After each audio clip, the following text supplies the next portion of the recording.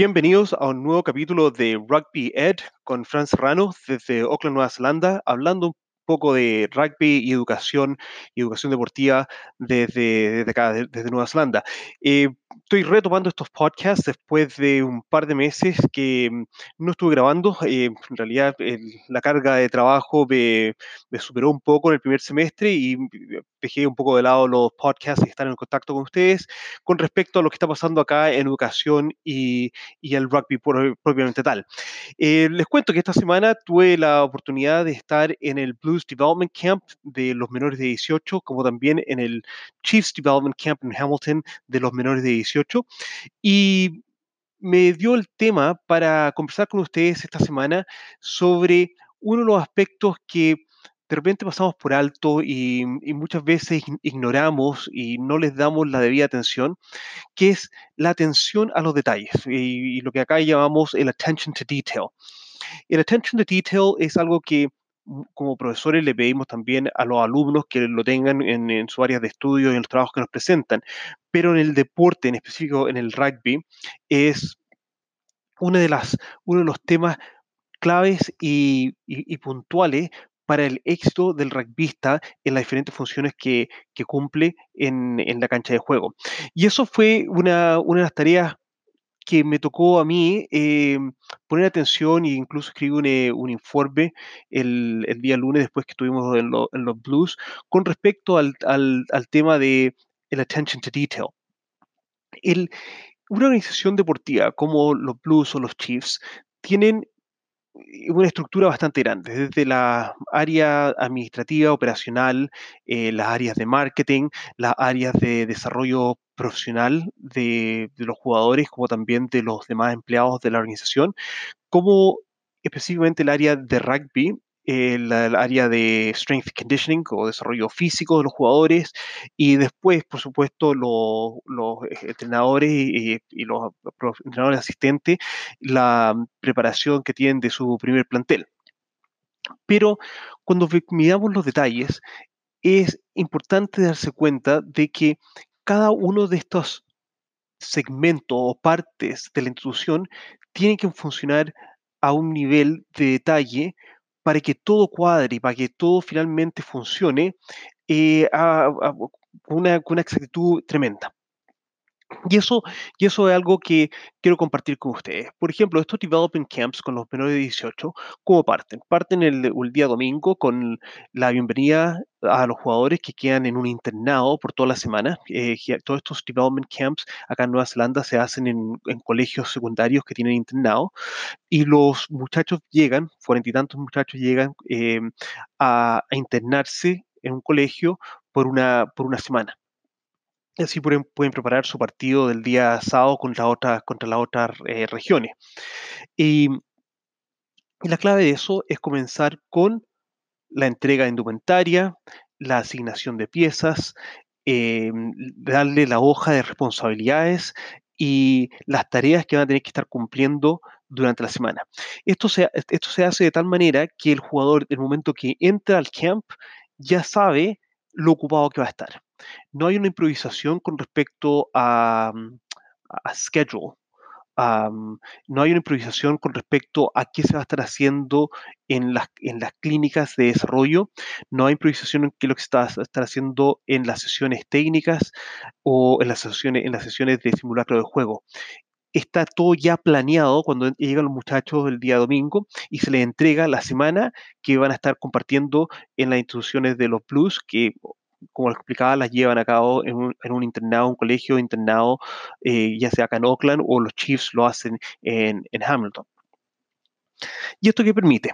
Esto permite que también que todos los que participan de la actividad también sabemos a dónde cumplimos nuestra función. No hay una superposición de funciones. Todos nosotros sabemos a qué vamos y qué es lo que vamos a estar haciendo. Por ejemplo, en el caso de nosotros con los Blues, ¿qué fue la tarea nuestra? Nosotros llegamos el día lunes, 8:30 de la mañana, fuimos a buscar el equipamiento, instalamos la sesión de testing, hicimos el testing. Recopilamos la información, se la entregamos al departamento de Strength and Conditioning de los Blues. Esa era nuestra función. Y nosotros teníamos ciertas responsabilidades con respecto a la función que estábamos haciendo para los Blues en ese momento.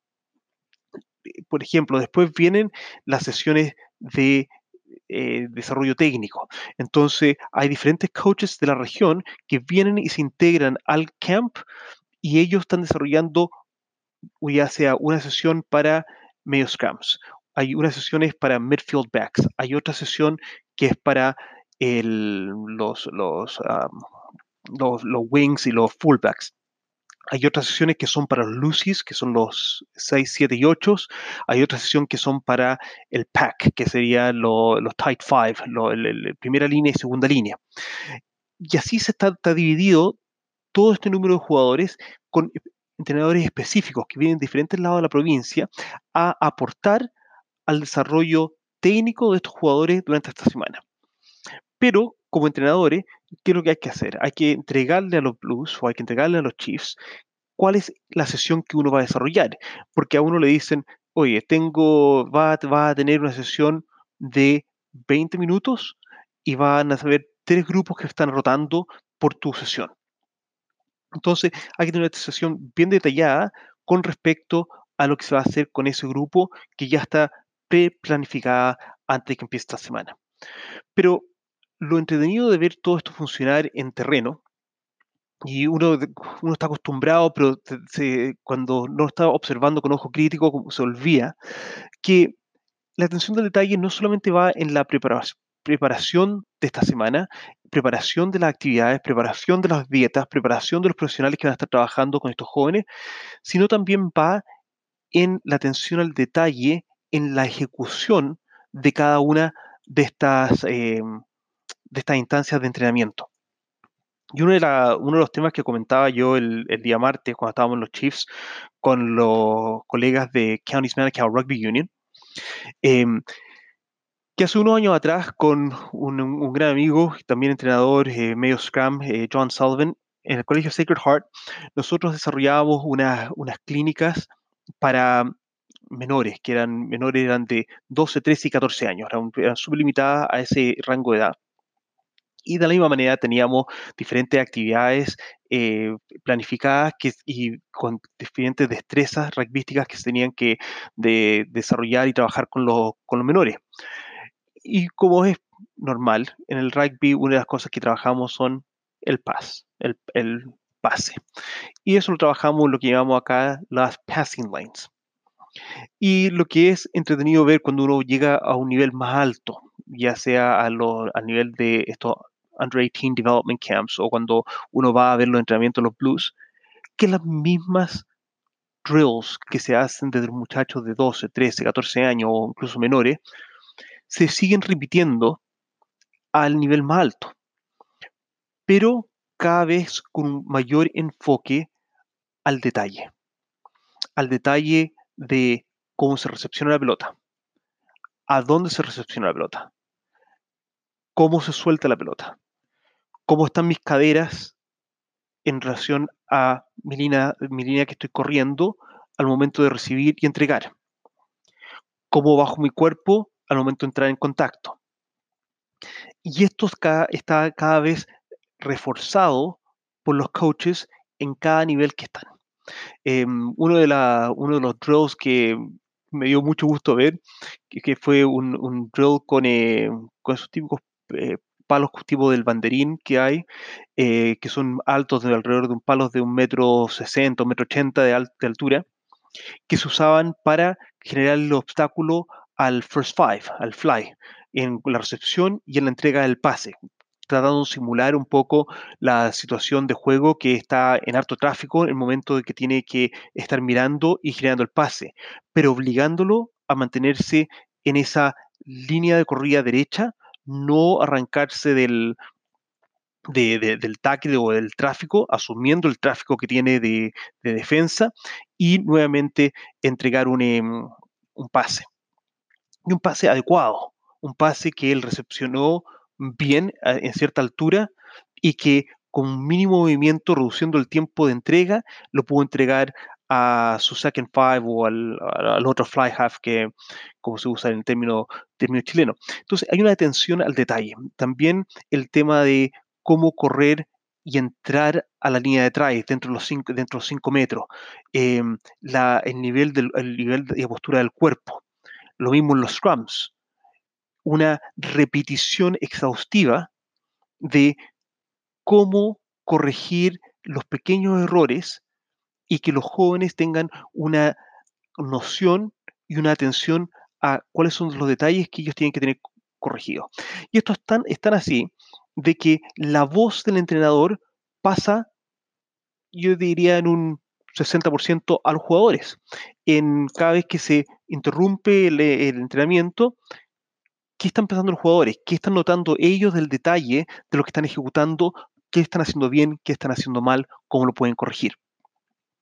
Luego, cuando vemos a entrenadores de primer nivel como Strawbridge, de Waikato, y el trabajo defensivo que hace, sí, en las funciones básicas del rugby, que es el tackle, que es la recepción de la pelota, el pase, cómo entrar en contacto, funciones básicas, no se hacen con detalle. El poder entender una estructura defensiva que si se ve a primera vez, uno cree que se está entregando terreno de juego, pero en realidad se están agrupando más defensores para cerrar el espacio y luego, y luego poder defender como equipo. Si no hay una atención al detalle, no se pueden ejecutar sistemas defensivos que permitan defender como equipo. Por lo tanto, es todo un crecimiento que se tiene que hacer en la atención de detalle que tienen los jugadores a las funciones básicas para después ir como en plataformas subiendo a ir aplicando su atención a detalles a la nutrición, a la revisión de videos, a las estructuras defensivas, estructuras de ataque. Así se logra que no haya un jugador que tenga una explosión mental en medio de un partido y quiera hacer las cosas a su pinta. Hay una atención al detalle, a cómo hacer las cosas correctas y bien para que se puedan ejecutar cosas de mayor nivel, como las estructuras defensivas o estructuras de ataques, también correctamente. Eh, Ha sido una semana entretenida, ha sido una semana cansadora también, de muchas horas afuera, al aire libre, con temperaturas bastante bajas acá en Nueva Zelanda, pero que ha servido bastante también para observar y fortalecer algunas de las teorías que en las salas de clase le estamos entregando a nuestros futuros entrenadores, futuros pedagogos deportivos y profesionales en el área del high performance, que lo hace bastante alentador de que estamos en buen pie, y lo importante de estar continuamente eh, recibiendo o obteniendo información y feedback de la industria, lo que le llamamos industria, a los diferentes códigos deportivos, en este caso el rugby, cómo estamos sacando información de ello para que en nuestra aula de clases esté a lo más contemporáneo, que sea más contemporáneo posible, y con respecto a lo que estamos enseñando a nuestros alumnos. Así que ha sido una semana bastante buena.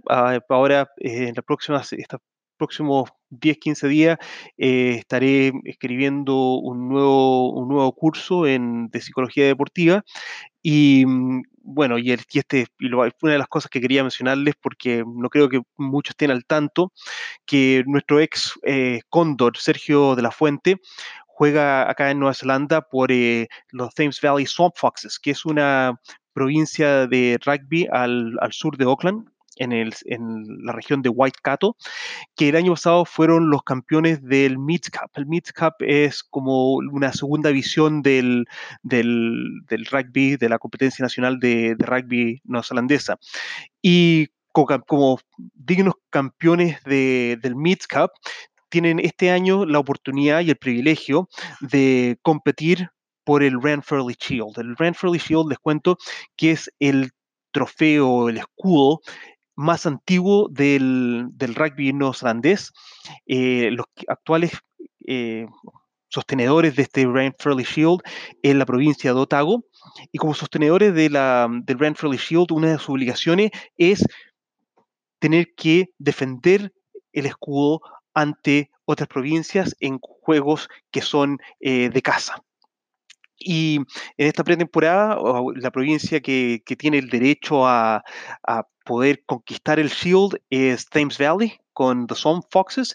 Por lo tanto, Sergio y su equipo han viajado a Wanaka, que es un lindo lugar en la isla sur de Nueva Zelanda, cerca de Queenstown, a donde lo más probable con mucho frío, este sábado 13 de julio, tratarán de conquistar el Rand Fairley Shield, que es el trofeo o escudo más antiguo del rugby neozelandés y en el cual para muchos es el gran premio del rugby en Nueva Zelanda. Existe la competencia nacional, existe el Super Rugby, pero este es el trofeo más antiguo, este es el trofeo tal vez con más prestigio y en la provincia que logra conquistarla cuando va a la casa del sostenedor del Shield, la obtiene. Entonces, los partidos del Rand Fairley Shield son partidos únicos de vida o muerte y un gran prestigio por detrás. Y tenemos la suerte de tener un chileno que va a estar compitiendo por este Rand Fairley Shield este sábado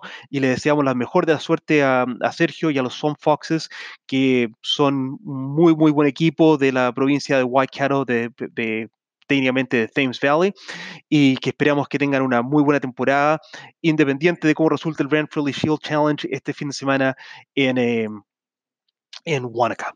Eh, Espero seguir teniendo más podcasts semana a semana, como tuvimos a principio de año, ya más organizados para este segundo semestre, y espero que sigan disfrutando su rugby y, y las noticias que tenemos desde acá, desde Nueva Zelanda.